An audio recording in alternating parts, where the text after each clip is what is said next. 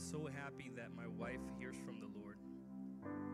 The reason I say that is because as we were worshiping over here, I was saying to the Lord, God, I have something to say before I even open and get into the word, but I don't want to forget. And I feel like I want to say it now. And I was thinking about interrupting worship just to say it. But then I was like, no, I'm not going to do that. And then she said, let's just get right into it. And so thank you, Janie, for being sensitive to the Lord. And the word I was going to tell you is that when I was down there, I felt God telling me that there is such a sensitivity in this ministry, and it's going to keep growing. And the sensitivity is different from any other place that you will find in Boca, in South Florida, and anywhere else. And it's going to be a growing sensitivity. And God is saying, I can't wait to see where this continues to grow. And he says it's going to begin with the leadership. And as the leadership continues to grow more sensitive to me, I will give more freedom in this place. And when we stop focusing on all the things that we plan and want to do, nothing wrong with planning. God honors that. But God is saying he is proud of us, this ministry, for opening up our hearts so eagerly and openly to receive whatever he wants to do. And God is saying, I honor that so much, and he is definitely going to pour out his spirit upon this generation. I'm here to tell you that 2022 is sparking something. I just see two rocks just like clashing together and clashing together and clashing together. And it's the hand of God working in this place. And the rocks are sparking, and 2022 is sparking right now. And I'm telling you that a fire is coming. A fire is coming. Be in prayer. I don't know how much you pray. I don't know if you pray. But if you don't, start praying, because something is about to happen. And I'm looking for the growth of this sensitivity in this ministry. And I'm glad that you guys are here with us. And also I wanted to say, band, if you would, everyone who's part of the band, from drummers to musicians to singers, thank you for what you've done tonight, and the sensitivity, again, for bringing this. And I want you guys to stay after. I want to talk to you a little bit. Anybody who is part of the band, in fact, I want to talk to you. So don't go nowhere right after service. Just remind me. We'll be right here on stage and we'll be talking, all right? If you have your Bibles, go ahead and turn with me to 2 Chronicles chapter 20. We're going to be reading 2 to 4, and then we're going to jump to, I believe, 16 and 17. 2 Chronicles 20, 2 to 4, and then we'll jump to 16 and 17. Thank you for everyone who prayed for Jenny and myself while we were gone. Corona that hit me twice. You got me, Corona. And but we went through it. Obviously, thank God it wasn't really that bad. And just continue to pray for everyone who actually is dealing with the coronavirus even now. And I'm going to ask also, because there's been a spike in cases, that we be careful also as we hug each other. And last thing we want to do is continue to spread. So fist bump as much as you can in this place. If it's somebody you live with, okay, give them a hug. But please respect everyone as they come and give them a fist bump or something like that, all right? Who's there? Who's not there? Y'all don't even know what I'm talking about. The scripture, 2 Chronicles. All right, so I'm going to go ahead and start reading. The word says, some people came and told Jehoshaphat, a vast army is coming against you from Edom, from the other side of the Dead Sea. It is already in Hazazon Tamar, that is En Gedi. Alarmed, Jehoshaphat resolved to inquire of the Lord, and he proclaimed a fast for all of Judah. The people of Judah came together to seek help from the Lord. Indeed, they came from every town in Judah to seek him. And jumping to verse 16, because before, right in the middle of that, all it is a prayer. The people are crying out to God. Judah is crying out. The king is talking to God and reminding God of all the promises. And then in verse 16, a prophet came. I believe his name was Jahaziel or Jahael. He said, tomorrow march down against them, the enemy, and they will be climbing up by the pass of Ziz, and you will find them at the end of the gorge in the desert of Germil. You will not have to fight this battle. Can somebody say amen? Come on, say it louder. You will not have to fight this battle. Take up your positions, stand firm, and see the deliverance the Lord will give you, Judah and Jerusalem. Do not be afraid. Do not be discouraged. Go out to face them tomorrow, and the Lord will be with you. Can somebody say amen to the reading of the Word of God? The prophet said, don't be afraid and don't be discouraged. What's the opposite of discouragement? Joy, right? Yeah, I was like, well, I'm wrong. But yeah, what you said was right too. But it's joy. If I'm the opposite of discouragement, in other words, be joyful. Be all right with what's happening in this moment, and the Lord will be with you. And the title of my message tonight is Joy in the Battle. Can somebody say that out loud with me? Joy in the battle. Finding joy in the battle. And let's pray. Father, thank you so much for your word. Thank you so much for who you are and what you do. God, we bless you. We pray that you would bless this word, come into our hearts, come into this place as you already are, actually. We thank you. I pray that you would move. In the name of Jesus, we pray. And all God's people say, amen. Now, I'm going to tell you a little bit about me. And some of you may have already known. Some of you don't know about me. I was in the Air Force.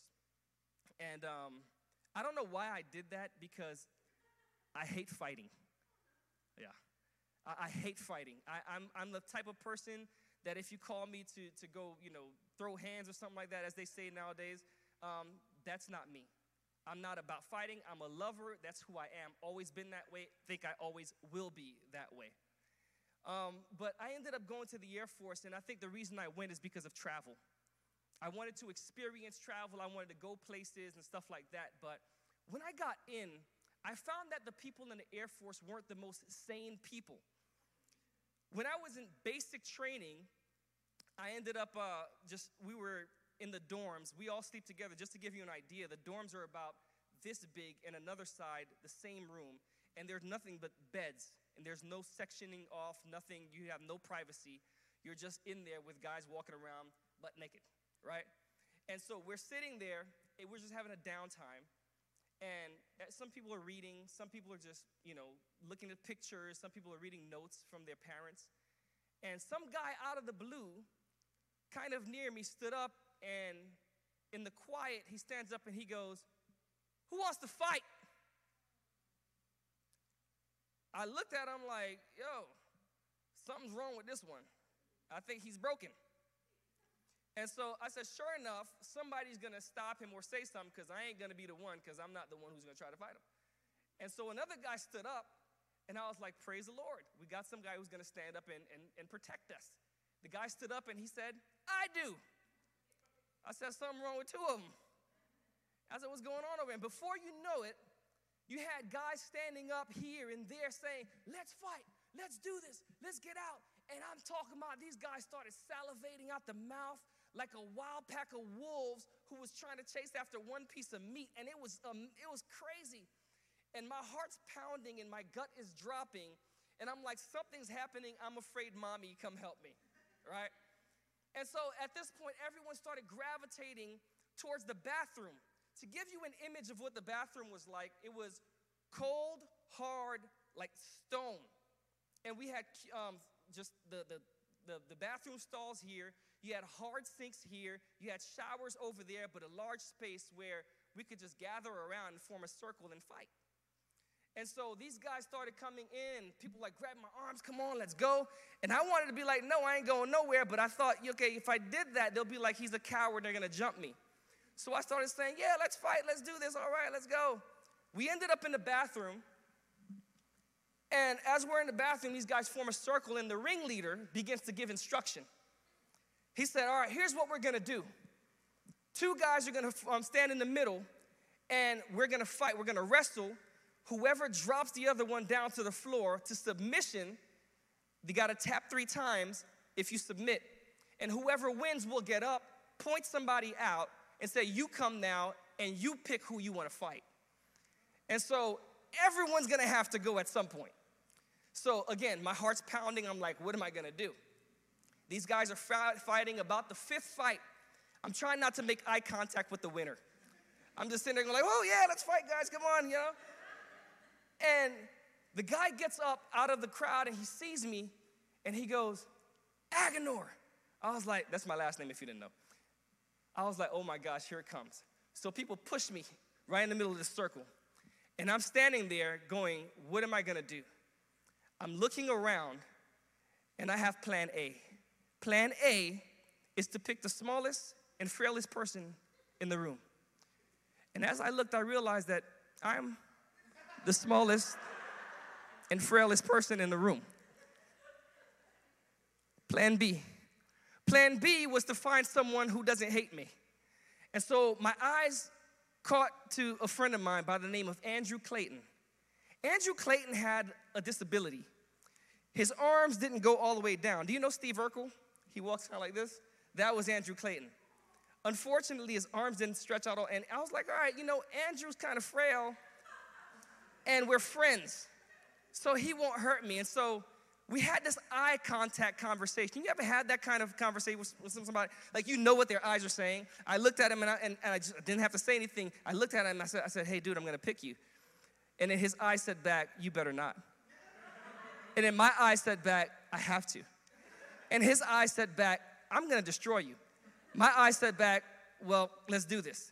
And so I said, Clayton. They throw him in a circle, and the first thing that comes into mind, I was like, my cousin used to teach me how to wrestle because he was a wrestler in high school. I said, let me do what he told me to do. First thing I did, I grabbed his neck, and I put my head against his head, and I started pressing. And I was like, oh, this is crazy. My heart's pounding and racing, and I'm sure his is too. And we're tussling, and we're holding each other for like 5 minutes, doing nothing. And then I realized at some point, you know what? These guys are going to realize that we're faking it, and they're going to jump both of us. So I said, I got to do something to get this thing moving. And at some point, I said, I'm going to try something different. My arm was holding his other arm, his right arm. And so I said, all right, I'm going to pull it down. I pulled his arm down. I jerked his shoulder down and fell. And as his momentum was going down, I saw an opportunity to capitalize. And so I grabbed him by the head and dropped him on the floor, and I held him and I squeezed as hard as I could. I got to a point where I dropped him and I held, wrapped my leg around him. I kept holding, and he started tapping and tapping and tapping, and he's sitting there. I got up and I started raising my hands and screaming, yeah, yeah. And I looked down, and Clayton's sitting there with his tongue hanging out his mouth, breathing for life, and I'm like, this is crazy. Finally, he got up, and then I realized something. I thought I hated fighting. But then there was a point in the fight where I started to thoroughly enjoy it. And I could tell you exactly what point in the fight it was. It was when I was winning. When I realized that the victory was mine, I started to enjoy the fight even though I hate fighting and I'm afraid of it. And it's the same situation in the same case in the spiritual battles that you will face in 2022. You don't have to chase a fight. You don't have to chase after a problem. You don't have to chase after something that's going to be a trial in your life. These things will automatically come to you. I will guarantee you in 2022, half of this room, if not all of this room, will face a trial or a battle you're probably going through one right now. But here's the key. You can actually enjoy or actually have joy in the battles that you face. How do I know this? It's because the Bible tells me that we've already won. The Bible tells me in this scripture that we're not actually doing the fighting, but God is doing the fighting for us. And so if God is doing the fighting for us and we already have the victory, I'm here to tell you that you can actually have joy in every battle. You can actually find joy in every battle. Does that mean that if you go through loss, you're going to be like, woohoo, I'm enjoying this? It doesn't mean that. If you're fighting and you get a hit, it's still going to hurt, but that doesn't mean that you've lost the fight. So you can just hold on to the fact that you've already won. And you can find joy. in the battles.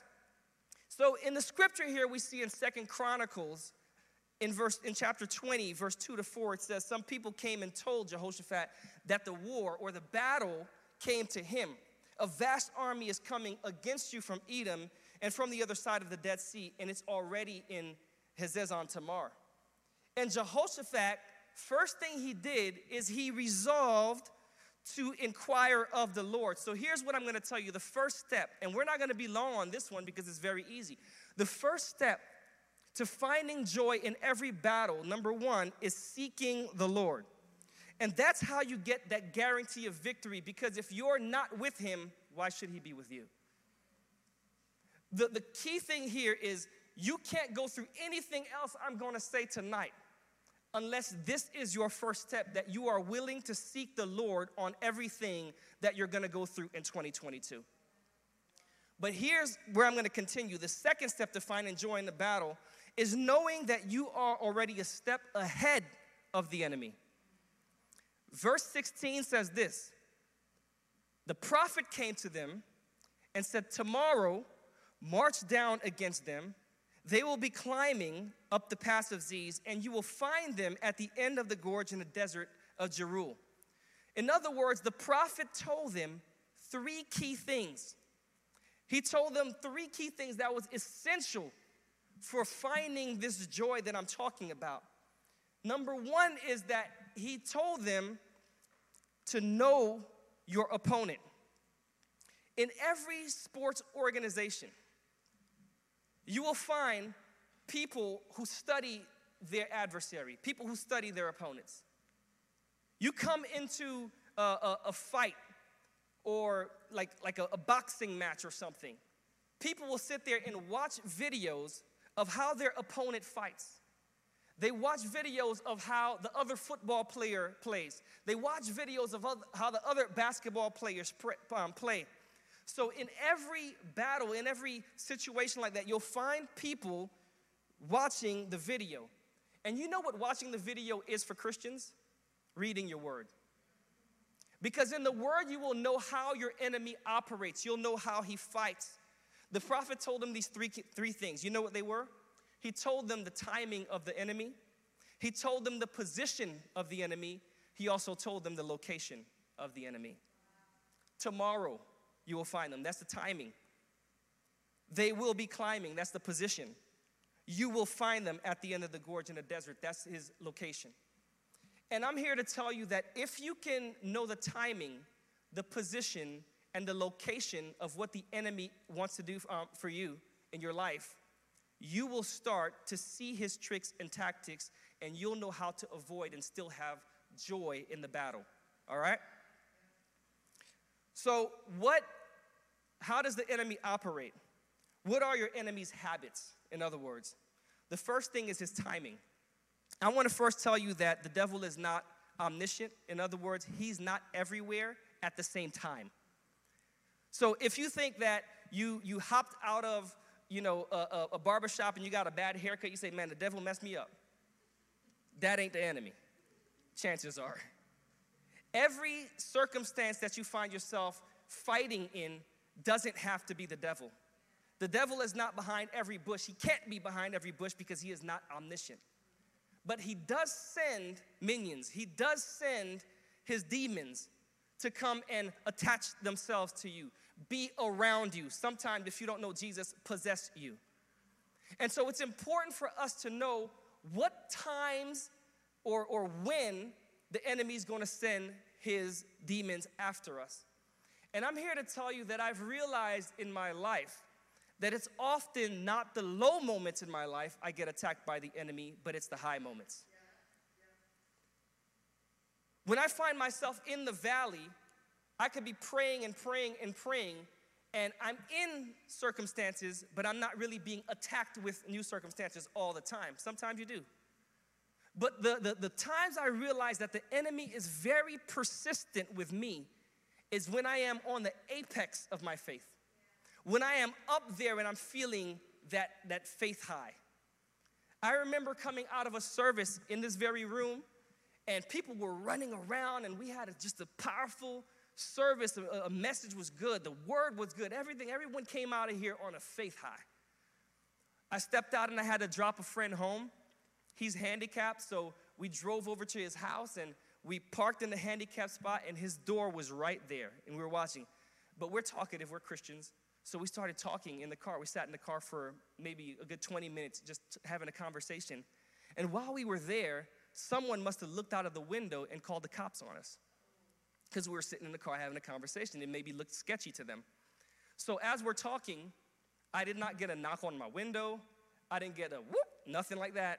All I heard was, hey, put your hands up. It's like, who is screaming out there like that? And the first thing I'm thinking is like this, I'm not even thinking cop. I'm like, who is screaming? And it went on for like a good minute before I realized, and then he turned around, actually, he looked, he said, hey, there's a cop pointing a gun at us. I said, what? I was like, you're joking. I turned around, and sure enough, a guy's pointing a gun right, at a distance from me to Daniel, at my head. And I'm thinking to myself, this is kind of scary.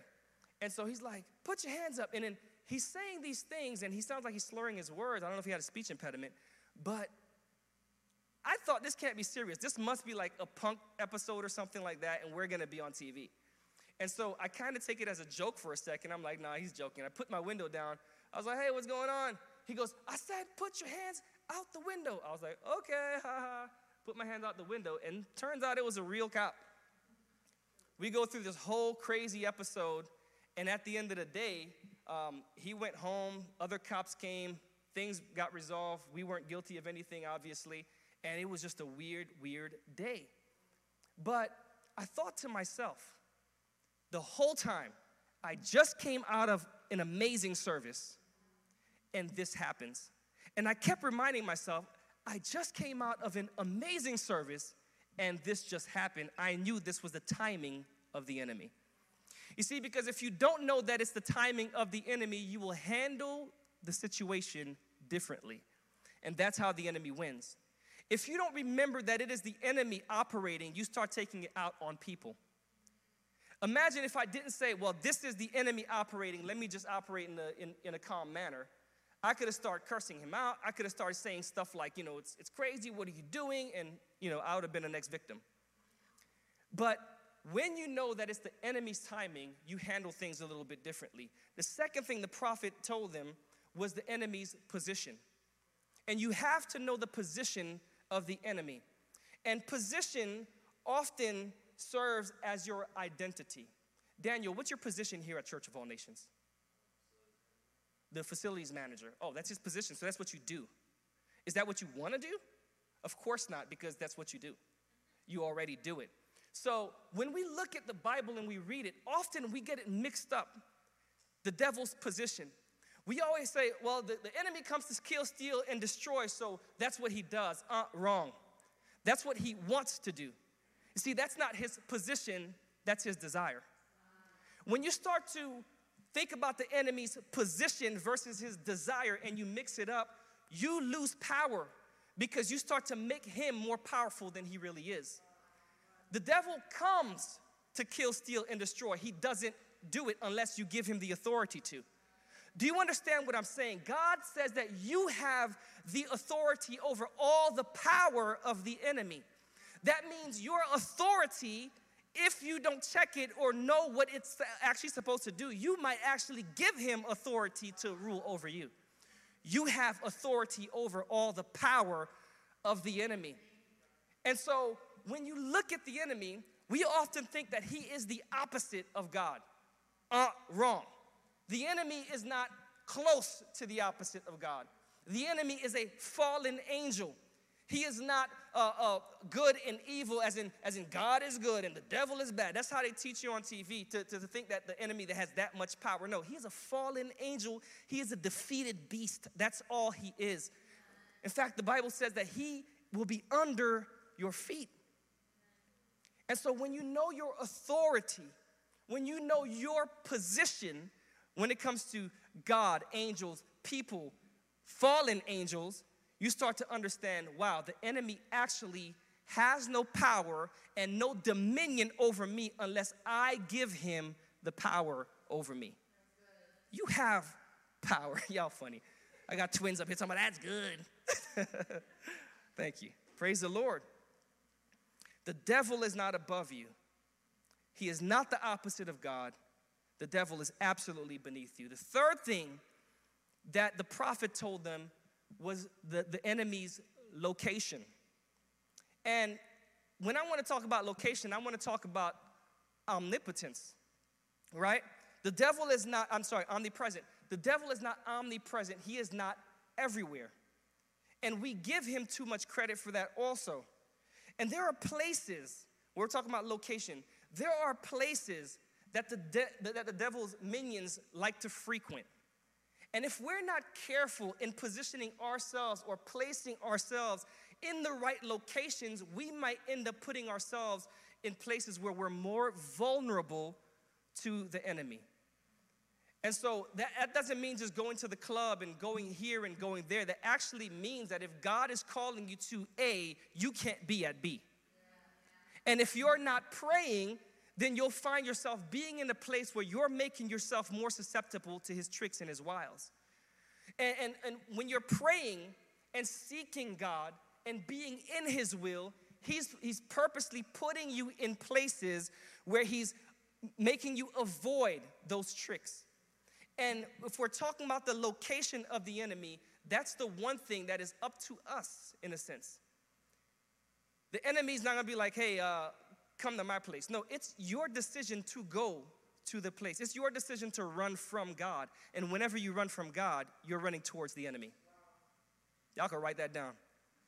Whenever you run from God, you are running towards the enemy. And so the second thing I want to bring out to you is to find joy in every battle is seizing your opportunities. Seizing your opportunities. Often God calls us to something great, but we don't seize the opportunity mainly because of fear. And I think I might have said that like 4 weeks ago. But the verse here tells the people, do not be afraid. Failure is essential for growth. The great Dr. Valmir quoted something. He had me check his book. I was so honored. Like his first book that he wrote, he didn't bring it out yet. He was like, hey, I'm writing a book. Would you read it for me? And I started reading it. I was like, man, you got some good nuggets in this thing. And there's one thing that I pulled from it. He said that the only moment you can really achieve something meaningful is the moment you make yourself vulnerable to failure. If you're not willing to make yourself vulnerable to say, I actually don't mind as long as I trust in God, I actually don't mind failing. If you're not allowing yourself to be vulnerable to failure, you will always live in fear. And this takes courage. It takes endurance, and it also takes patience. But we don't have time to go over courage and endurance and all this stuff. You can check that out in my book. Just kidding. But we'll talk about patience right now. Patience is that one thing that we get kind of twisted and mixed up also. Because patience is not something that's good for offense in this battle. Like you don't hit the enemy with patience. You actually don't use patience for defense either, though. You don't block the enemy with patience. But you know what patience is good for? It's taking blows. And sometimes in the battle, God calls you to take blows. God calls you to go through times where you will absolutely take blows. And there's a reason and there's a purpose for that. And there's a funny excerpt that I read a long time ago. It said, Lord, don't give me strength, because if you give me strength, I'm going to need bail money because I'm going to hurt a lot of people. And this is coming from a person who is probably already hurt. As you know, hurt people. And often when we pray to God, when we're going through tough times, we always ask for strength, isn't it? The first, like, give me strength to go through this, Lord. No, you don't need strength, because if God gave you strength in this moment, you'd be swinging at everybody. And you'll be swinging in the wrong directions. You don't need strength, you need patience. And that's the one thing that we never ask for. We need patience to withstand, to stay here, to be patient and silent in the moment so that God could do something. Muhammad Ali had this thing that he did, was called the rope-a-dope. So what he would do is when he would be fighting, he would lean against the ropes, and he would put his hands down, and he would watch his opponent just swing at him. And he would lean against, and he would try to avoid as much as he could. And then his enemy would keep swinging and swinging and swinging. Some would catch him, some would hit him. It would be painful for a moment, but then he would watch his enemy's eyes. The moment he got tired, then he said, now it's my turn. That's what patience is good for. When you're going through the battle, be patient even though you're taking blows, because there's a time that is going to come, God is going to say, get up and strike. Have you noticed that in Galatians, when it's talking about, I think it's Galatians, we're talking about the armor of God. It's talking about the armor of God. You find that there is a helmet of salvation for defense. You find that there's a breastplate of righteousness for defense, a shield of faith for defense, belt of truth for defense, shoes of peace, of the gospel of peace for defense, and then he gives you a sword of the Spirit, which is the only offensive weapon that you have.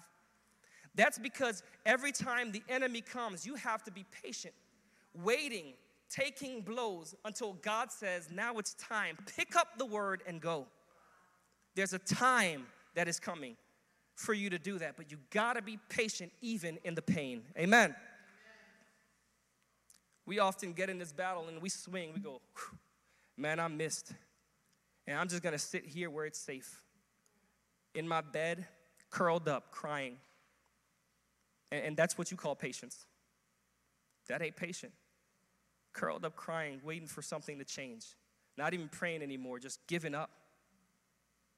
And I'm here to tell you that if you're comfortable with where you are right now, that's all well and good if you are saved.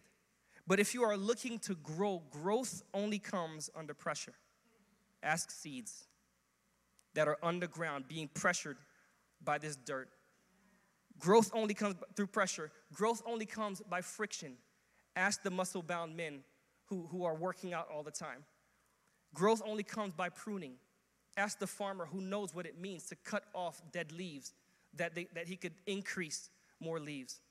And if you're not willing to be pruned in this season of battle, if you're not willing to be going through friction in this season of battle, if you're not willing to go under pressure in this season of battle, there is no such thing as growth for you. And it's vital and it's important for you to go through it because that's God's purpose and plan for your life. Be patient. Amen. The third thing is visualize the win. This sounds like some motivational talk stuff, but it's not. It's real. Visualize the win. When I was coming over here, Jenny just asked me to come over. Well, that was Vinny and Natasha asked me to come and get him some Chipotle. And I'm so happy I didn't have Judah in the car because I was like, oh, I got to get back to the river. And I started driving. I hit the gas trying to beat a yellow light. And the moment I went past the yellow light, a car was coming so close to me, it almost hit the tail of my car. And my first instinct when you come in across an accident is like to hit the brake. But for some reason, something told me just hit the gas harder. And I hit the gas harder, and the car in front of me was so close that I swerved. And thank God that the car that was coming on the side was like so far back that I didn't hit him just by swerving so fast. And I just lied to you. Y'all caught it because I did that to you before. The reason I did that is to do something very specific, is to paint vision for you. That's the power. Let me tell you something. How many of y'all felt something when I was telling you that? Yeah, you feel betrayed now, but when I was telling you that, you felt like, oh my gosh, oh, yeah, you know, you're feeling something. It's because I did something specific. It's called painting vision. I painted vision for you. I made you visualize something. And there's so much power in vision. That's why every church you go to, every pastor is like, man, you got to paint a vision for these people. If you don't, and then the word says, without vision, my people perish. There's something so powerful about vision. But here's what I'm going to tell you. Visualize the win, because there is power in vision. Athletes who focus on winning before the game often win. Michael Jordan said something that was so powerful when I heard it. He said, before every single game, he sits down in silence and he visualizes every move. He pictures every crossover. He thinks about the last shot. He thinks about all the videos he watched about his game. He thinks about their moves. He visualizes him holding the trophy in his hands. And he paints vision for himself up until he's walking down that place with the trophy in his hands from what he visualized. And that's the most powerful thing. Imagine if Christians who have the power of God would begin to seek God about vision. They say, God, what's the vision for my life? And for me to meditate on the vision and to meditate on your word so I could lead my life. A lot of us wouldn't be single up in here. Come on, somebody. I had to talk like that. It just sounds cooler. And a lot of us would be so further down the line in our careers. Let's just be real and honest. A lot of us would be at the places where we didn't think that we would be. But you have to be seeking God and painting vision for yourself, especially when you're in the battle. Visualize that when Moses in Exodus chapter 4, 1 through 5, has a conversation with God when God calls Moses. And the word says that Moses answered, if they do not believe me or listen to me and say, the Lord did not appear to you, then the Lord said to him, what is that in your hand? Moses is concerned that the people will be talking about him. Oh, he ain't hear from the Lord. God looks at Moses and says, what is that in your hand? He said, a staff. The Lord said, throw it on the ground. That sounds like a song. Moses threw it on the ground, and the Bible says that it became a snake. And then the Bible says that Moses ran from it. The Lord said to him, reach out your hand, take it by the tail. So Moses reached out and took hold of the snake, and it turned back into a staff in his hand. This, said the Lord, is so that they may believe that the Lord, the God of their fathers, the God of Abraham, the God of Isaac, and the God of Jacob, has appeared to you. I want you to take note of what's happening here. God tells Moses what is in your hand. It's a staff. In other words, what do you have? And you hear it all the time through sermons. What is it that you have? And what are you willing to give to the Lord? So Moses gives this thing to the Lord, and this could represent a lot of things. It could represent the vision that God gives to us, the gifts that God gives to us. Are we willing to give it back to him? And Moses says, you know what, do with it what you will. And so God says, okay, well, I want you to throw it on the ground. So Moses throws the staff on the ground. And then God decides to turn this thing into the most ferocious and fierce animal that we could actually think of. I mean, honestly, the miracle would have been even great if he turned it into a rabbit. He could have turned it into anything that he wanted, but he chose something that was fierce and to be feared, like Pharaoh.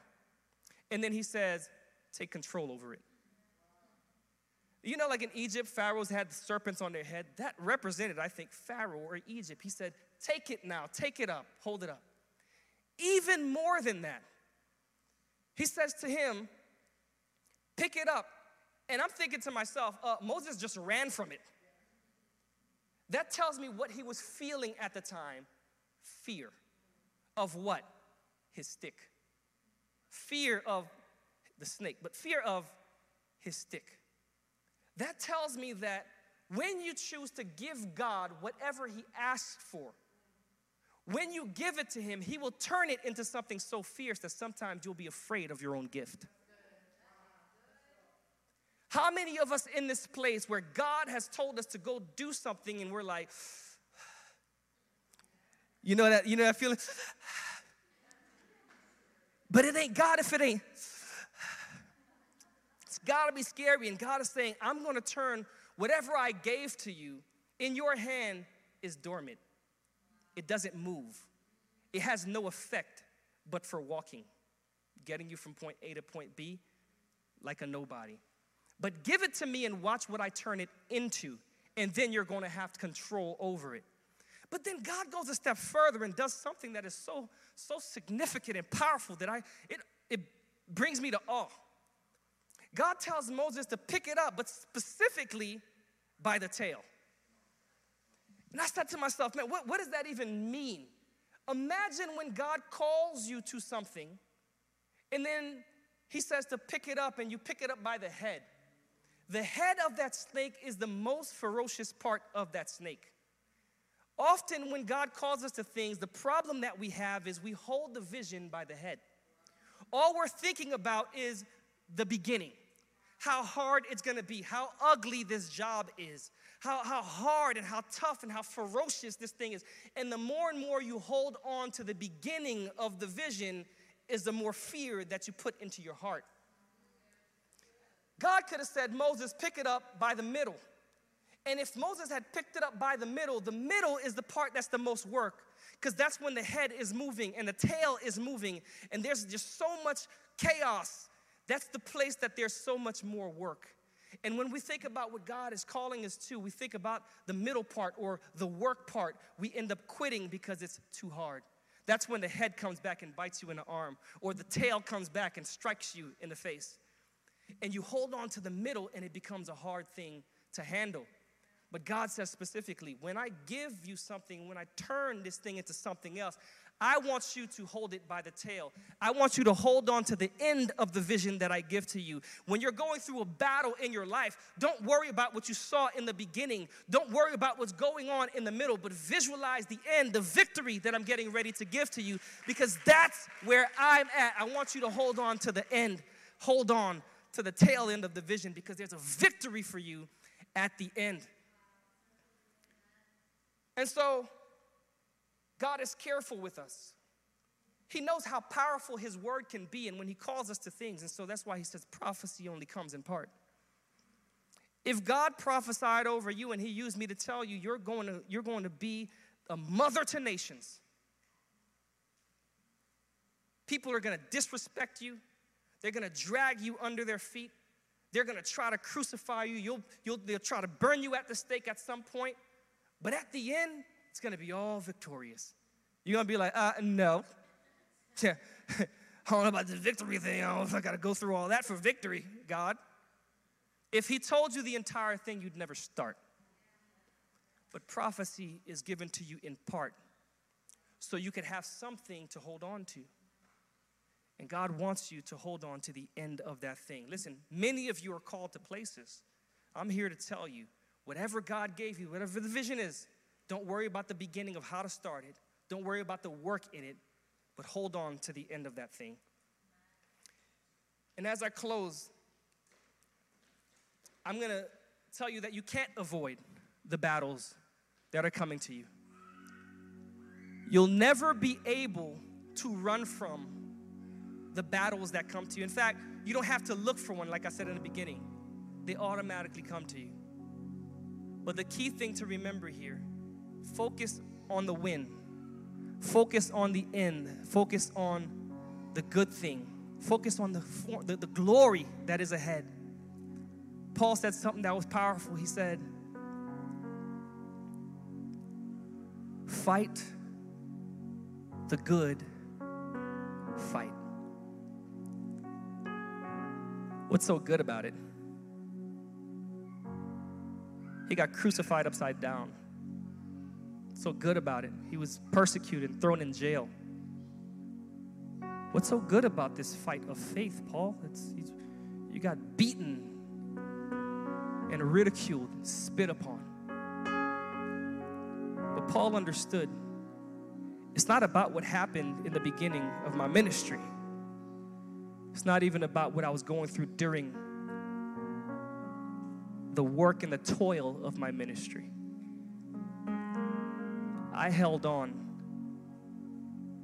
to the glorious moment up ahead. And with all this stuff that happened to me, it was worth it.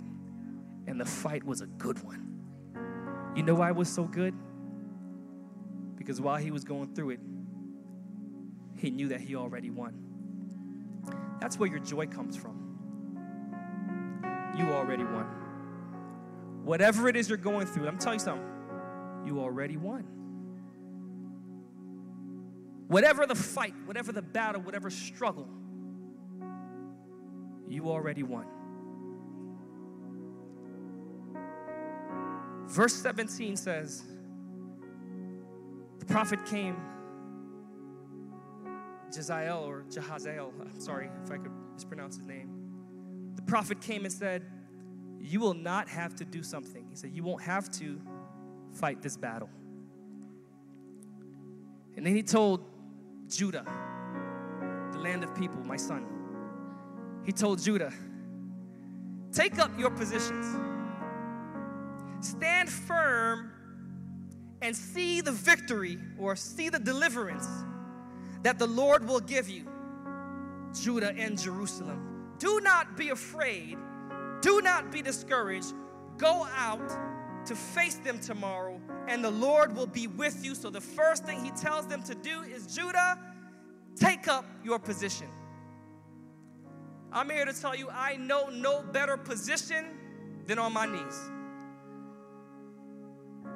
Remember what I said, your position is often linked with your identity. That's who you are. And if you're often on your knees, if you practice that practice of prayer, you are a praying man. You are a praying woman, and God will honor that. Take up your position in this battle. And then he says, stand firm. In other words, do not give up. Because when God tells you to take up your position and stand firm, and you see the multitude rushing at you, you have a desire and you're tempted sometimes to go, let me just back up a little bit. God is saying, I don't care how close the war is coming. Take up that position and stand firm. In other words, have faith. Stand firm. And then the final thing he told them is see. See the victory or see the deliverance that God is going to bring to you. You don't have to fight this war. You will be delivered, and the victory, come on, is already yours. Come on, y'all. Can we stand to our feet in this place? 2022 is here. We've been anticipating it because 2021 sucked for many of us. 2022 is finally here. You've been saying, man, when this year comes, I'm going to do this, or I'm going to do that. I'm going to change this, I'm going to change that. I'm going to seek him more. Here's your opportunity. Right here, right now. But I'm here to tell you, these were keys. God gave me this word a while ago. But these are keys to help you see who you really are and how you ought to operate when it comes to the wars that are coming in your life. Can we bow our heads and close our eyes? How many of you in this place can say, man, Pastor, I had a battle or a struggle that I've been going through for a while now, and I'm still going through it. Thank you for this word, Lord. And I just want to lift my hands, and I'm going to declare that I'm going to seek the Lord with all my heart, and I'm going to stand, and I'm going to take up my position going forward, and I'm going to see this victory and the deliverance that the Lord is going to bring to me. And if it doesn't come right now, no matter how close and how deep this war gets, no matter how close and no matter how deep this war gets, I'm going to choose to believe and hold on to the end vision and know that the victory is mine, and I'm going to have joy no matter what in this battle.